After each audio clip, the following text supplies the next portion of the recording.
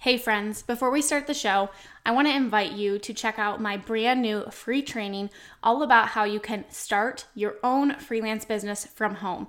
In this completely free 1-hour training, I am going to share with you exactly how I was able to leave my full-time teaching job and replace my income by freelancing and how you can do the same thing too. We're going to talk about how you can find skills that you already have and what services you can offer, as well as what you need to actually get started today. So you can go check out my brand new free training. It's my gift to you at aubreemalick.com/free training. That's aubreemalick.com/free training. And we will link that up in the show notes for you. All right, now let's go ahead and dive on into the show.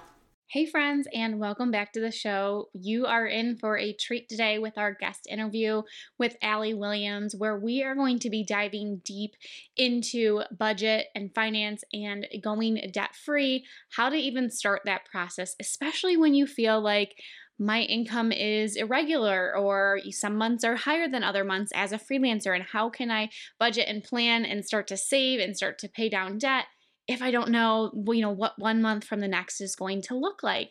And I loved this conversation that I had with Alli. I feel like we could have gone on and on and on. And actually, after we stopped recording, we stayed on the call for probably about 30 more minutes talking about all different kinds of finance stuff. If you've been around for a while, you know finance is not my thing. I try to learn, I try to be open to it, but I also have adjusted to the fact that I am not the expert in this, and that's why I love bringing people like Alli on to talk about all these things. And I told her I always love getting these interviews too, because I know it's going to help you, but it's going to help me too. So I was along for the journey. I was taking notes. I know this is going to be an episode that you come back to and listen again. So without further ado, let's dive onto the show. Let's go meet Alli and learn all of what she has to offer all about money. Welcome to the Freelancer to CEO podcast. This is the podcast for overwhelmed freelancers who are ready to simplify and scale their business so they can earn more and stress less. I'm your host, Alli Williams, and I'm a former elementary teacher who launched my own freelancing business, and now I want to share all my secrets with you. Each week, I'll be sharing business strategy, systems, and tactical tips that you can take into your business today so you can finally step into that CEO role you desire. Let's dive on into the show.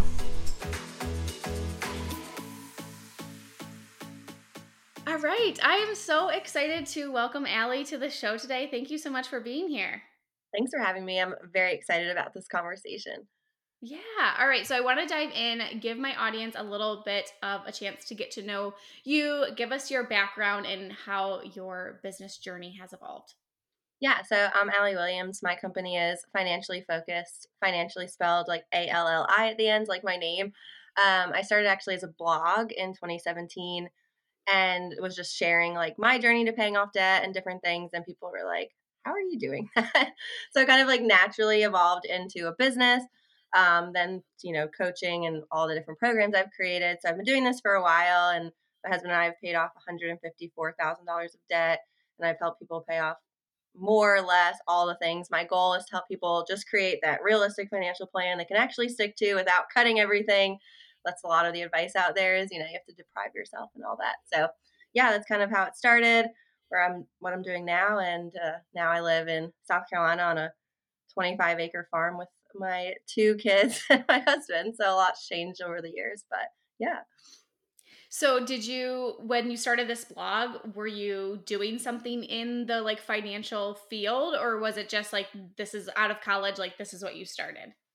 So it started just as like a side. I do have my MBA in finance, which happened after like the blog existed. So like I have the educational finance background, but I really just started because when I graduated, I was just like, why is life so expensive?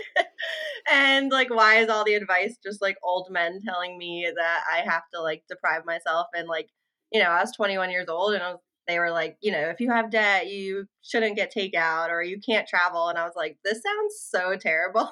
Like, there's no way this is going to work. So I just kind of started to share what I was doing to pay off debt and kind of what I was doing to save money as a 21-year-old or 22. And then, I just was kind of sharing my journey to debt freedom and money management. And then from there, people were like, can you help me do that too? And then, it kind of evolved into private coaching. And then with life being hectic with kids and different things, it kind of turned into like my signature group program, which I run all the time. And then from there to like some, mini courses. So it's evolved. But yeah, it just kind of started as like me sharing my personal journey when I was trying to figure out blogging. And then from there, I did get like the formal education for it. Yeah. So let's talk about when did you start the blog? And I'm assuming that was in conjunction with you starting the journey to debt free. I just want to like create this timeline here. Yeah, so I started the blog in 2017. I graduated college in 2013. So the process started a little earlier, before the blog of me I graduated college, bought a new car because to me that was like, the adult thing, the adult thing to do. Thankfully, I didn't have expensive taste in cars, and I bought a Hyundai Tucson, but it was still brand new in 2013. So my car payment was like $415, which for a 21-year-old who doesn't have too much money, I was like, oh my gosh, like how do people live? Like how do people afford things? And so I was like, I'm not trying to pay this forever. So then I thought, okay, well, I'll try to, pay this off sooner. But I still wanted to travel and do things with friends. But I also was like, I don't want to work till I'm 70. So I was trying to find the balance between like, how do I save money? How do I pay off stuff? And how do I still like be a 21, 22, 23-year-old and like live my life where I'm not just like, sitting at home eating ramen for the next 6 years to try to save. So that's kind of how it started. I became debt free as an individual at 25. But then when I married into $154,000 of debt. So I was not debt free when I met my husband, but I was debt free when we got married, and then I went right back into debt. So that was fun. I'm the person in that marriage. Yeah. It's like I felt so bad for my husband. No. Because here's the other thing too. I don't think truly they prepare you. Like I'm No. just signing these loans of like to get student loans, and I'm like, sure, like I got to go to Yep. college. Like I don't have any money to pay for it, and it was really interesting. So my mom went after she had us. She went back to school to pharmacy school to become a pharmacist. But by the time that like we were all getting ready to graduate, like she had only been making that income for like 5 or 6 years. And, like they're just basing that on what they're seeing on paper. And it's like, they're not getting the full picture of like, she put herself through college, like to have a better life for us. And like, and to no fault of their own, but like, and I also was like, I don't want to ask my parents to like try to do this for me. So I'm just going to take out these student loans. And then I get to the end and I'm like, sure, every year, like, let's just take out an extra $2,000 for books or whatever expenses.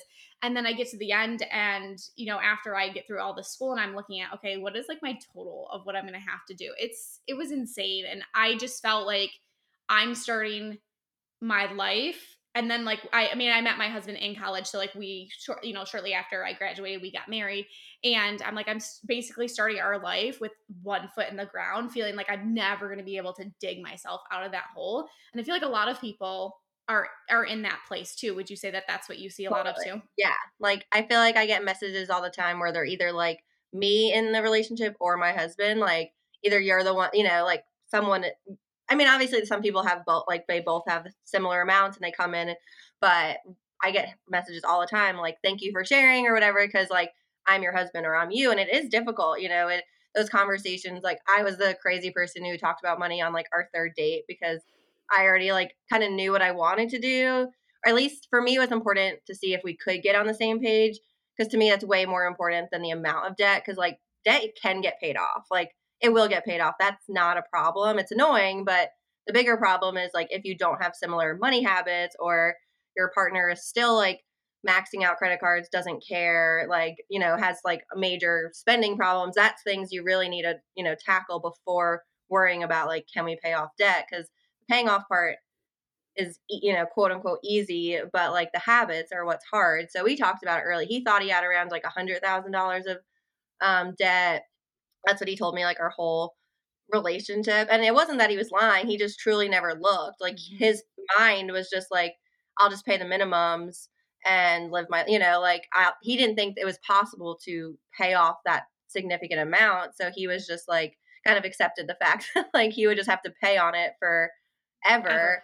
And yeah, and so when we like got engaged and started really totaling things up, because I was, when we were preparing for marriage, I was like, all right, we need to like get all our true numbers written out. Then we realized it was like 154, and he was just as shocked as I was, because he like, some of his student loans went up because of how they're set up with interest. Like if you only pay the minimums, depending on, some of his were income based, and so with income based, you might not even pay the full amount of interest you owe. So then they're going up, and he didn't even, realize that. So some were actually more than what he, when he took them out. So like I said, it ended up 154, and like he was just as shocked as I was. And then I was like, I gave myself kind of like a day to be upset about it. And then I was like, I can sit here and sulk, but that doesn't pay off our debt, like it doesn't, no one's going to save us from this. So we're going to like create a plan. And then, from there we did create a plan to still, pay off debt while still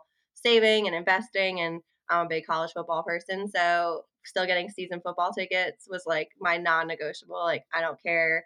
And, something I teach too is like paying off debt's important, but you have to find that balance between paying off debt and still like saving and living, or you're going to get fully burned out. And I see that all the time where people go like all in, like put every penny to debt. And then within like 5 months, they do the opposite. And then they like splurge on things, because it's hard, especially with massive amounts of debt that's going to take years. Like you can't just do nothing for, 3 years.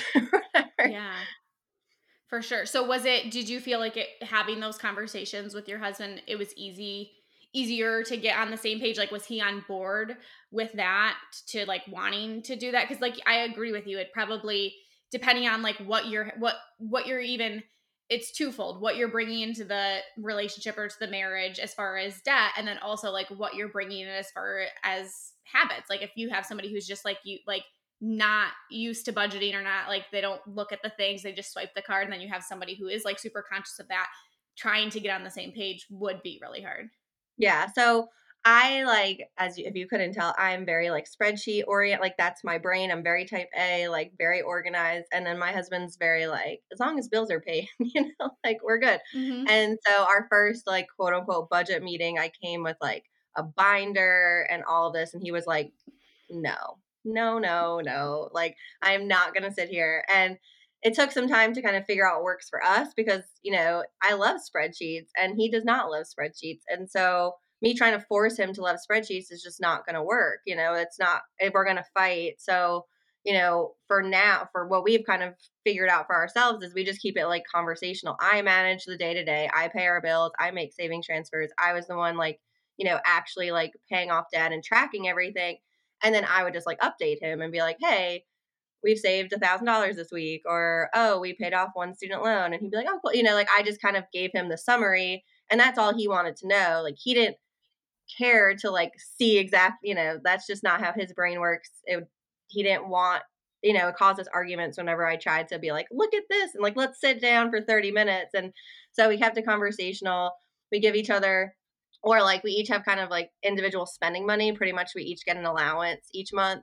And that is our like no questions asked money. We have like everything combined except for separate checking accounts for our like allowance. And Mm-hmm. I transfer money that's budgeted into each of our accounts each month. And that's our like, I don't know what he spends it on. I truly don't care. It kind of helps us like not have to check in for like $5-10 expense, be like, can I get the, or whatever.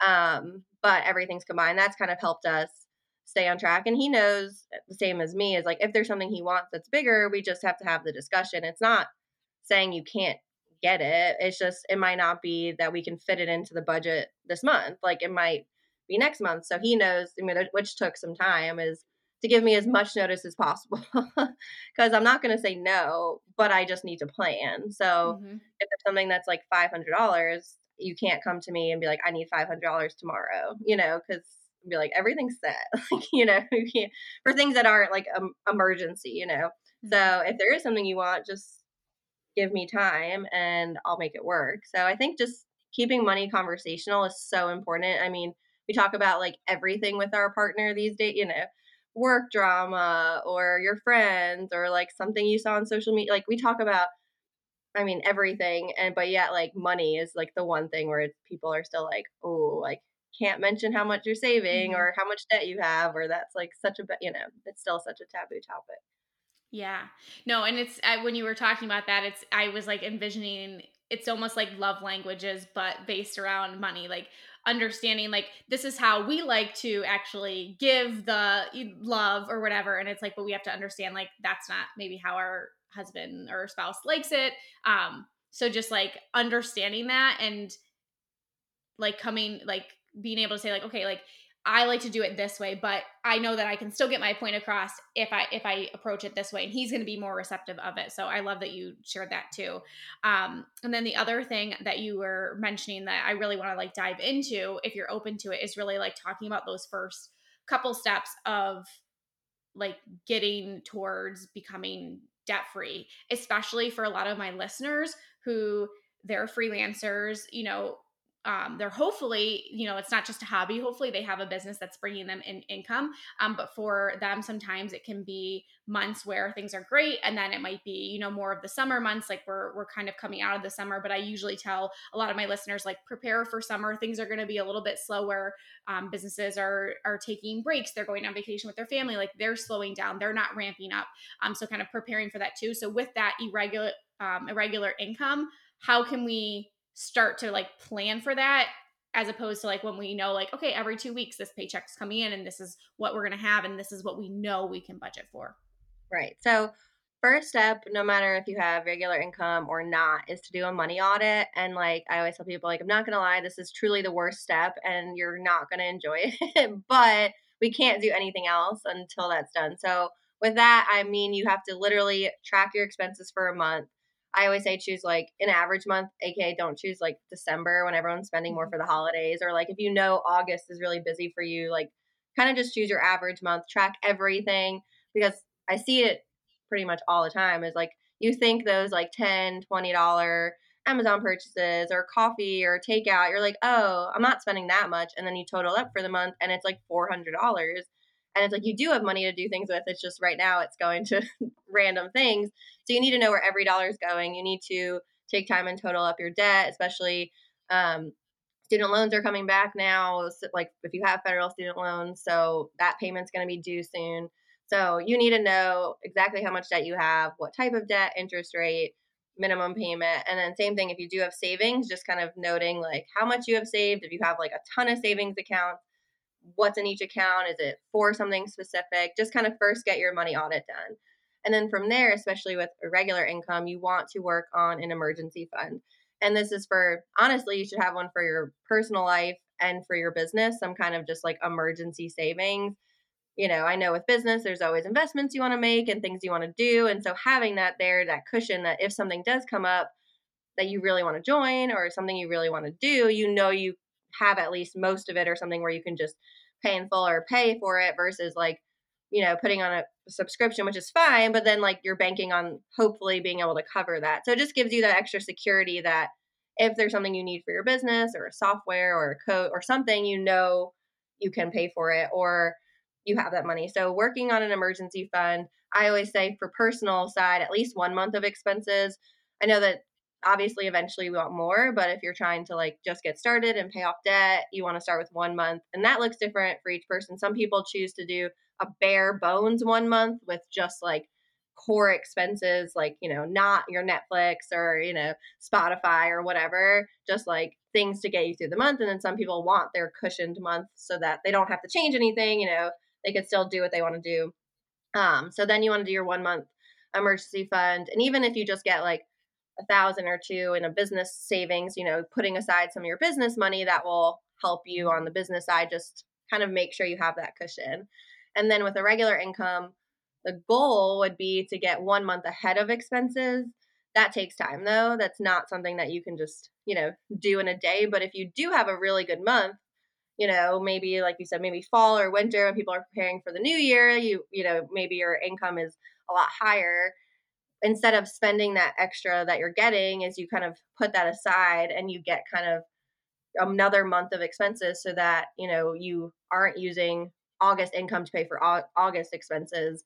You're using July income, like you've already have the income there and then you could pay for a month so that if there is a month that's lower income, you already, you're not worried about paying your current expenses because you've already, saved that money. You already have it paid. So that just kind of gives you breathing room to Mhm. make up lost income, or, find a new client, or, try to figure out in those slower months what to do. Those are kind of like the three things that you need to do. Some take obviously longer than others, but trying to get ahead, have an emergency fund, and then doing this like whole money audit process is definitely really important.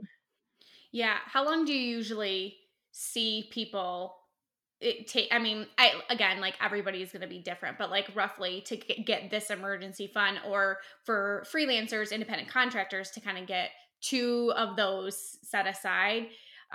Because it's interesting, looking back on how I left my full-time job. I was just like, I just need to make $1,000. I had a student loan that was $1,000, and I'm like, okay, if I just could pay for that, like if my income could pay for that, we would be able to make do. We might have to like cut some things out and like stop doing all these like little extra things, but it was really important for us that we didn't want to put our kids in daycare.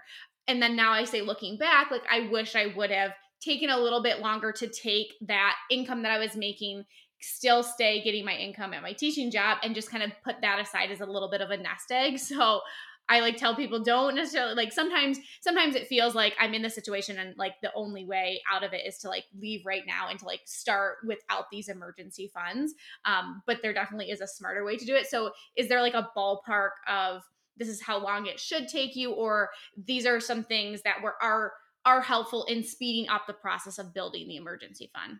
Yeah, so I think speeding up, to your point, is probably what the focus will be, just because I have people who like have money in different savings accounts, but they like are scared to allocate it to things because it's like a, money past trauma that they have to work through of like hoarding money. So some people have money aside, they just are like, "Oh, well, I can't keep," they don't want to like call it an emergency savings, because for them it's like they don't want to ever touch that type of thing because it's like a hoarding problem. Or Mm-hmm. some people, it just depends on income. So ways to speed it up, I would say first is to look, and you can do this on the personal side and the business side, is look at some kind of low hanging fruit, like expenses first. When you do the money audit, you might see that there's like 4 subscriptions that you're paying for that you never actually use, or, that were free trials that no longer are free trials. And now you're paying, and, it's $20 or $30, and you don't really think about it. And then when you look at it, you're like, oh my God, I'm paying $30 a month. That could just go straight to an emergency fund.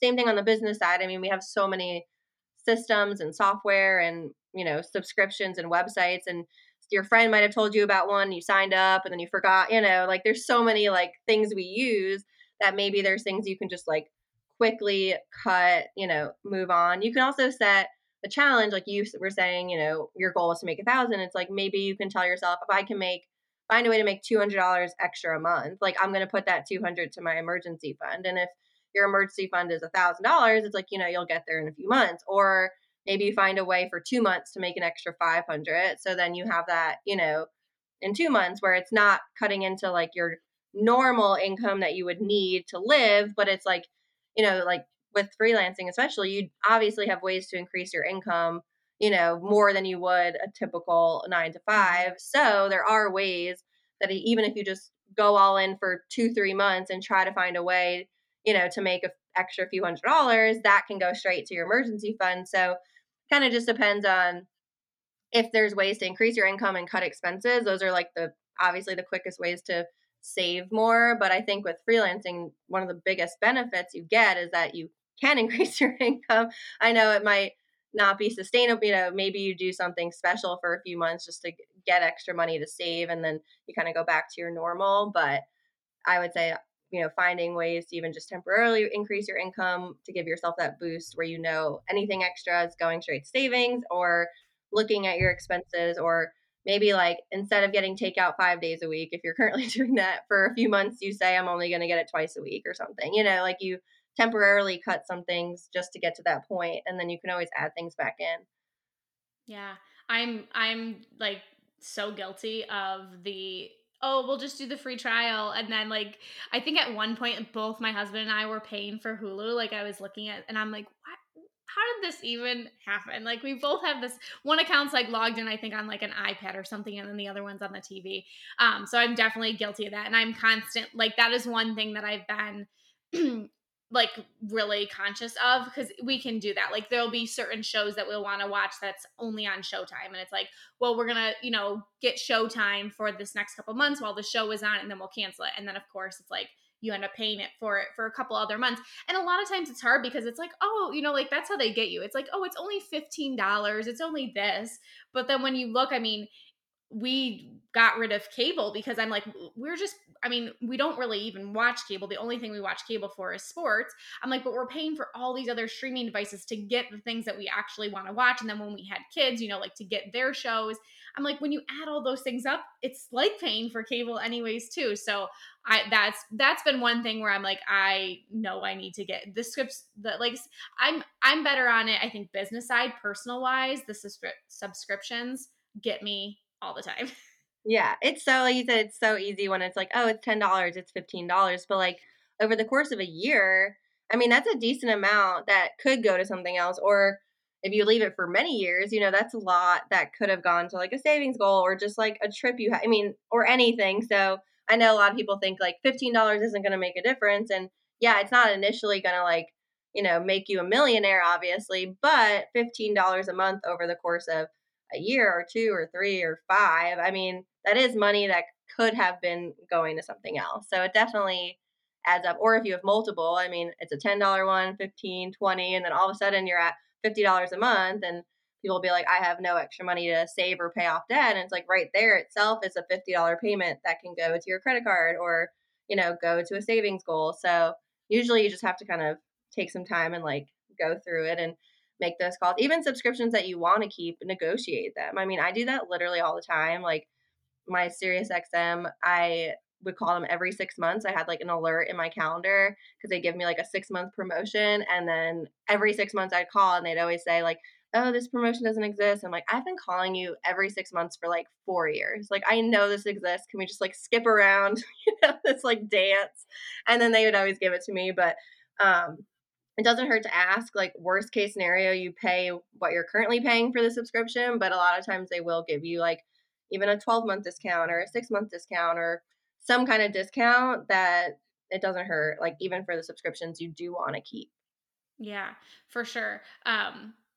Now I really want to get into the debt piece of it, because I mean, thinking about $154,000 of debt, like, that can feel super overwhelming. And I know for me, it's one of those things where it's like out of sight, out of mind. I don't even like want to think about it. And the only thing for me, my parents are big on paying off debt and like getting rid of that. And again, like, it just feels so lofty to me that I would be like, I'm just going to pay what I need to pay and just keep doing that, like keep in that rhythm. So after we get, like, we do the money audit, we get the emergency fund, how do we actually decide what debts we're going to pay off? How do we like, because to me, my parents always just, they're always like, well, if you get this, but like you make an extra payment a month, it's actually going to cut off X amount, we're getting ready to build a house. And so we're talking about like the mortgage and stuff like that. And they're like, yeah, but like, you're going to get the mortgage, you're going to build the house, and then you're going to sell this house, and the amount of money that you make on this house, you can apply right to the mortgage. And then if you double up on your, like, that's my only knowledge when it comes to debt free. So I would love to get your advice, because to me, that just feels like, not everything should be fun. I know that. I know there's going to be some things that are hard, but that just feels very rigid to me. And I would love to get your advice on how do we do it in a way that doesn't have to feel so constraining.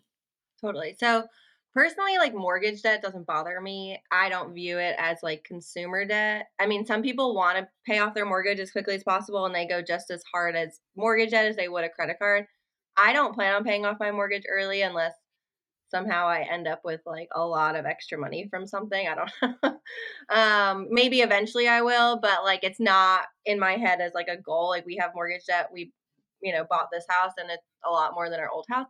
But it also depends on like interest rate and your own personal goals. I mean, yeah, if you make, pretty much people will say too, like, if you make biweekly payments to your mortgage instead of, Like if you split it in half and do biweekly instead of monthly, you're technically making like 1 or 2 extra payments a year, which will obviously save you in interest in the end. So there's ways to like pay it off faster. But like for me, if I got a chunk of money from my house sale, so we just sold a house and it wasn't worth a lot.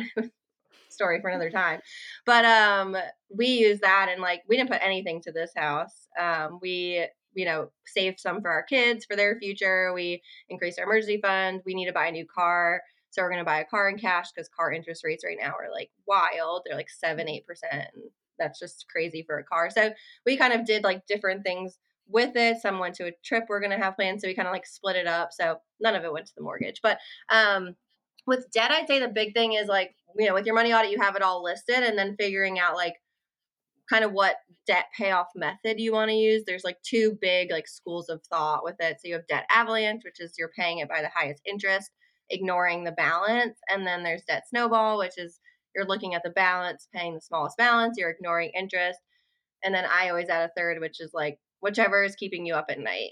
Like some people, their car like really bothers them and they just like want their car payment gone. And then for other people, they don't even care about their car. Like it doesn't cause them any anxiety. So you kind of have to weigh what mathematically makes the most sense, but also like what is causing you the most stress. I mean, credit card interest is terrible. So if you have credit card debt, I always recommend that's what you start with, just because the interest rates are like 20% or 25%.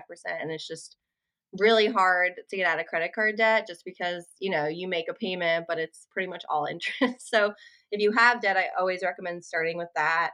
And then if you have like private student loans or private loans, and you have federal, so then you kind of start mapping up from there the order of things. And with student loans specifically, I always recommend breaking them down into like the individual loan.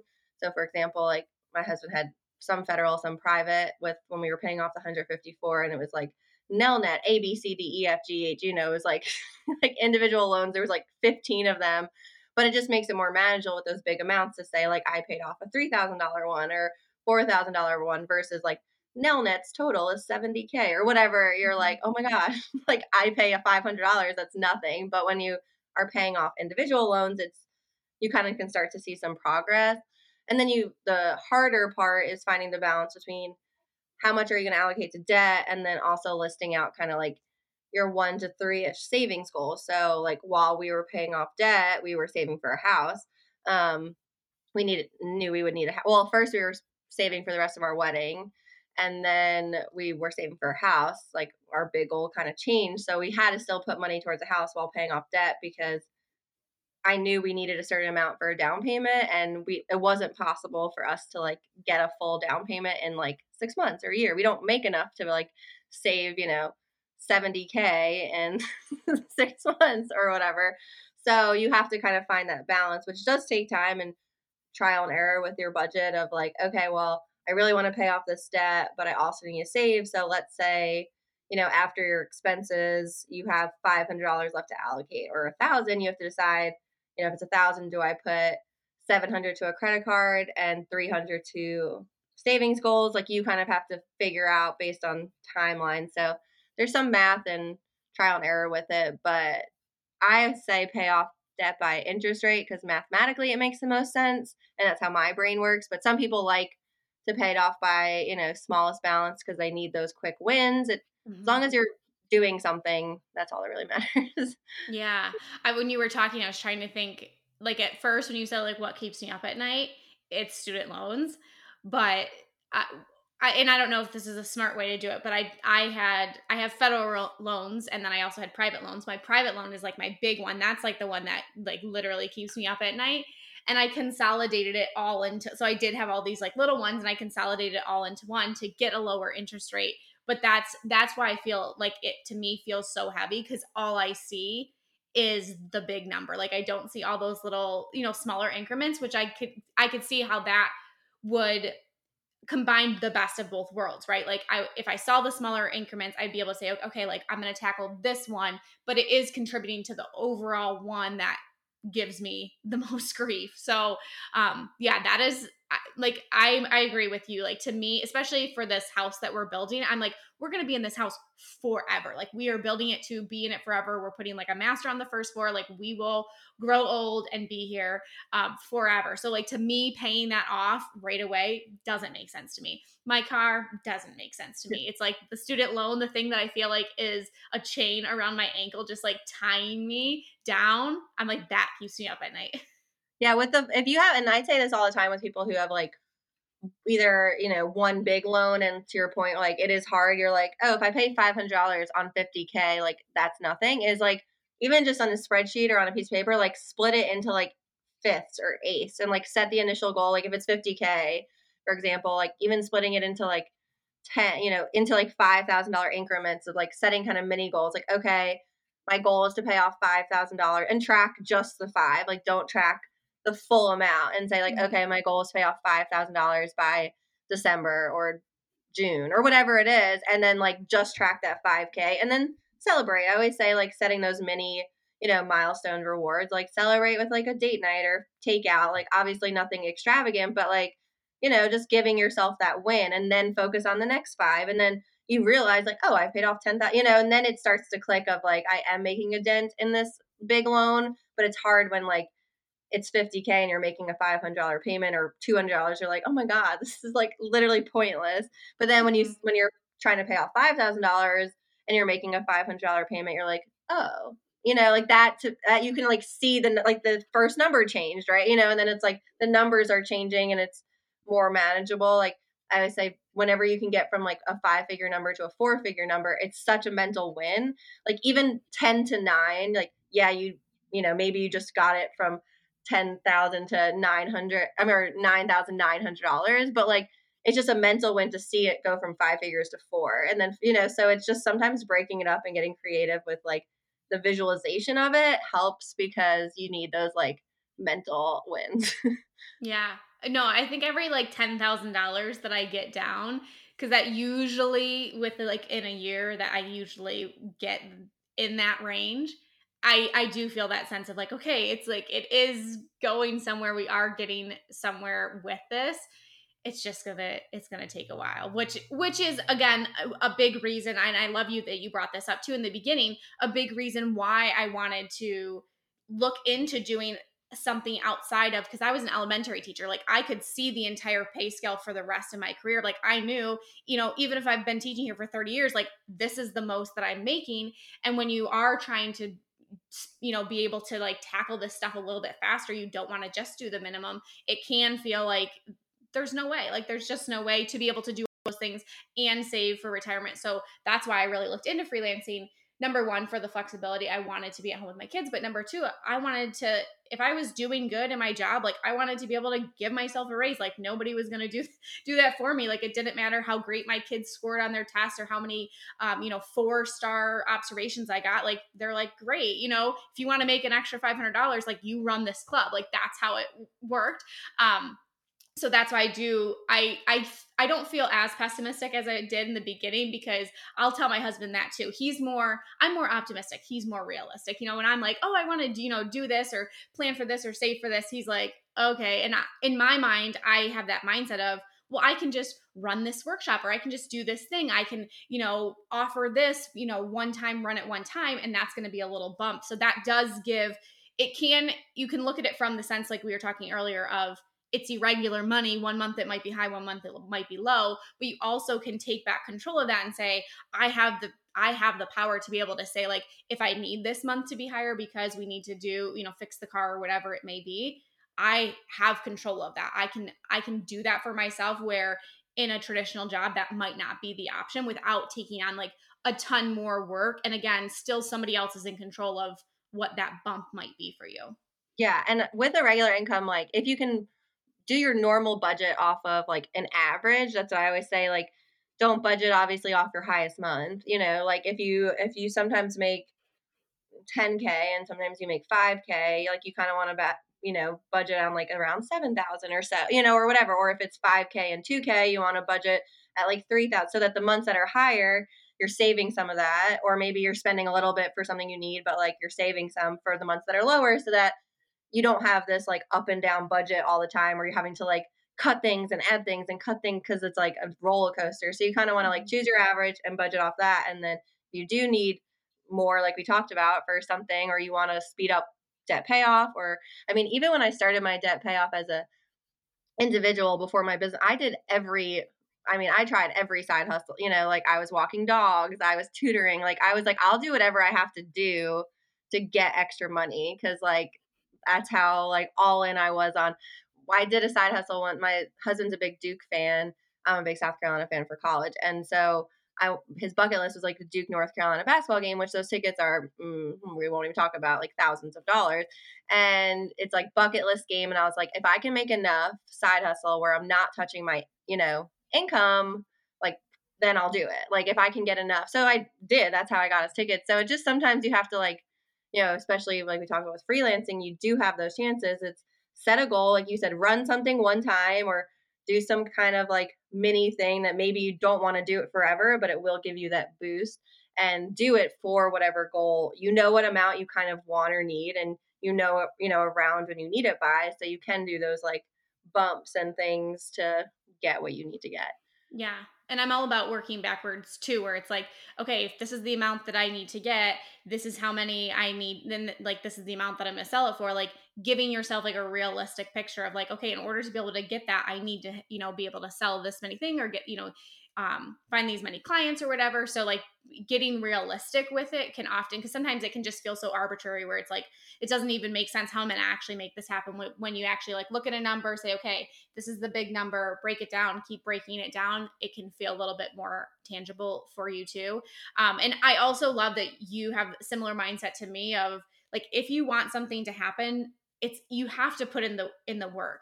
I like to tell people that of all the things that I've tried, because I was in a similar situation. I was like, I'm going to do whatever I can to like make money from home. Like I knew I needed to make an income to be able to convince my husband that this was actually something that we could do, where I didn't have to work to put my kids in daycare. So like I tried everything. And I do tell people, of all the things that I tried, this was the like lowest barrier to entry. It was the easiest to get started, but it doesn't mean that it wasn't hard work. And I just had to decide every single day, I'm going to do what it takes to put this in. I think, the way that the internet is moving and the amount of opportunities that there are for people to make money online. Like I was on this YouTube binge of like watching these people who are YouTubers and like how, they're making this amount of money. Not to take away from the amount of money, but some people might look at those options and be like, oh, it's so easy to just like record yourself vlogging and like making all this money. But it does take hard work. And I think some people see all these options and think it should happen overnight and I shouldn't have to put in all this hard work, or they see somebody at the end result and think like, why am I not there? And it's like, you haven't seen all of the work that they put in. So I think that no matter like what you're going into, but I think even specifically what we're talking about, like paying off debt, saving things, budgeting for things, like you have to just like say, I'm going to do what it takes in order to make this happen. And that might require some sacrifice. That might require you doing things differently than you have before. It might require you cutting things out or trying something new in order to get an income bump. But like having that mindset going into it of like, it's not going to be easy, but like things, worth having don't always come easy.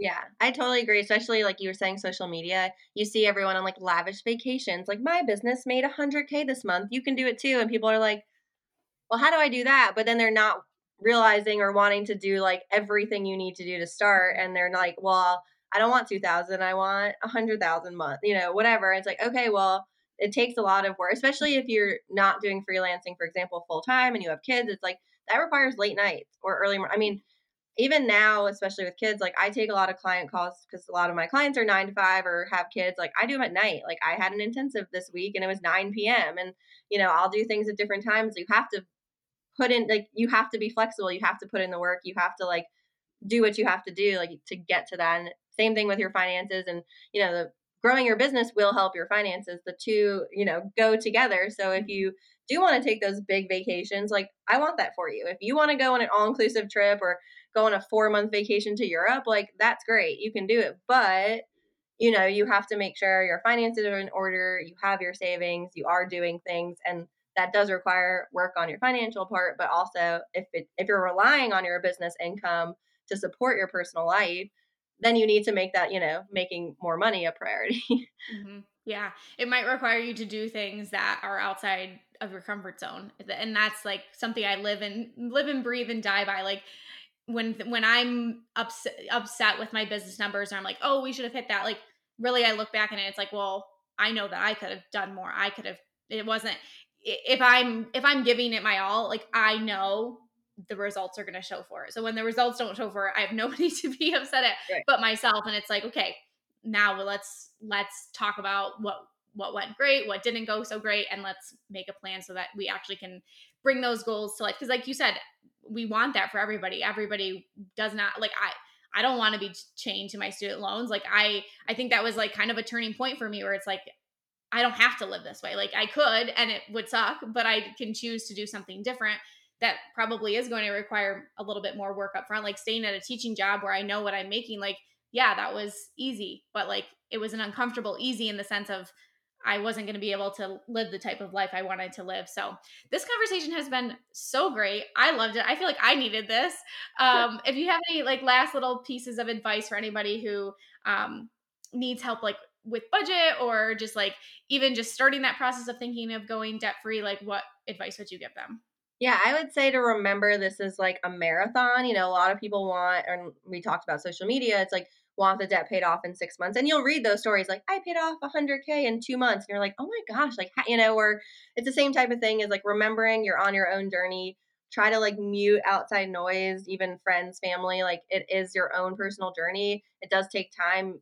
Things won't go according to your plan.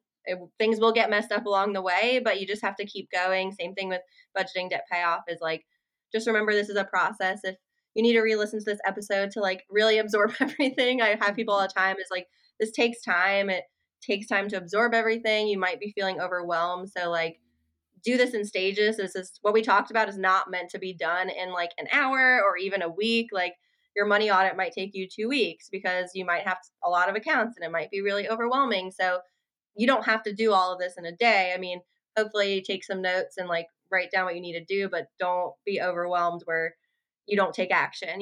Don't be Mm-hmm. so sitting in fear where you do nothing. Is just break this up and keep going. I've worked with people who have 300 or $400,000 of debt and people who have zero. So like I have no fear that, and like I know anyone can do this. I truly believe that. It's just some people's journeys take longer.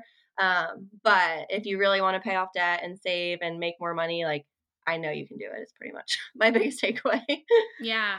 It's so true. It's so like we want to think of the end in mind and we want to just like click our heels together and be like instantly picked up and put there. And I think that's why a lot of people will stop along the journey again, no matter like what journey, whether it's, money journey, whether it's a business journey, whether it's a weight loss journey, it's because that end goal seems so far off and it seems so unattainable. And like you were saying too, even with that big student loan, like break it, like put smaller chunks that you can like slowly get those small wins because over time those small wins will compound and you'll start to build that momentum and it'll start to feel easier and you'll start to realize like, oh, I am actually like moving the needle forward towards that big goal, as opposed to thinking like, oh my gosh, I have to jump all the way from here to this other side to get there. So I love it. Thank you so much for sharing everything with me today, with my audience today. I know they're going to love this episode. We'll link everything up in the show notes for you, but please tell my listeners where they can come connect with you, learn more about you and what you offer. Yeah, so I'm on Instagram way too much, probably. So that's like the best social media platform. It's financially focused. I also have a website. Like I said, I started as a blog, so I do have blog posts. I try to post a new one like every week. So there's a ton of free information on blog posts. I have a free foundations course. If you're like, I don't really know where to start, like start there. It's an hour long, but it's split into like 2 to 3 minute videos because attention span wise, I know no one wants to sit and listen to money in a course format for an hour. Plus, I have it in like an audio podcast version. And then there's an application to work with me and all that fun stuff on Instagram and my website. But if you have any questions or just like, hey, Alli, what are your thoughts on this? Or anything, feel free to DM me on Instagram. Like I said, I'm on Instagram probably. My phone tells me I'm on it too much when I get those like weekly alerts, and it's like, you've Yeah. spent this many hours. I'm like, oh gosh, that's not good. But Yeah, when Threads launched, I was like, "Oh gosh, this is not going to do well for my screen time." It's going to be like, "You were on this X amount more hours than last week." Uh-oh. yeah, exactly. Yeah. So Instagram's my downfall, but it's good. I get to, that's my easiest way to connect and talk to people. But yeah, it's like, it'll alert me like you're up 14% or something. And you're like, oh gosh, not good. Yeah. Well, thank you again so much for coming on the show. I appreciate it. I appreciate you sharing it so much with us today. I think that there's so many good things to take away from this message. So I want to thank you again for coming on. Yeah, thanks for having me. This was a lot of fun. Like I said, I could talk about money all day. So hopefully everyone takes something away from this and starts taking action. That's always my goal. Yeah, I'm sure they will. Thank you for choosing to spend some time with me today. I appreciate you so much. If you haven't yet, I would love it if you would leave me a review on iTunes and share this episode in your Instagram stories and tag me. By sharing and reviewing, you can help spread the message so we can reach more entrepreneurs who are ready to scale their business to new heights. I will see you in the next episode.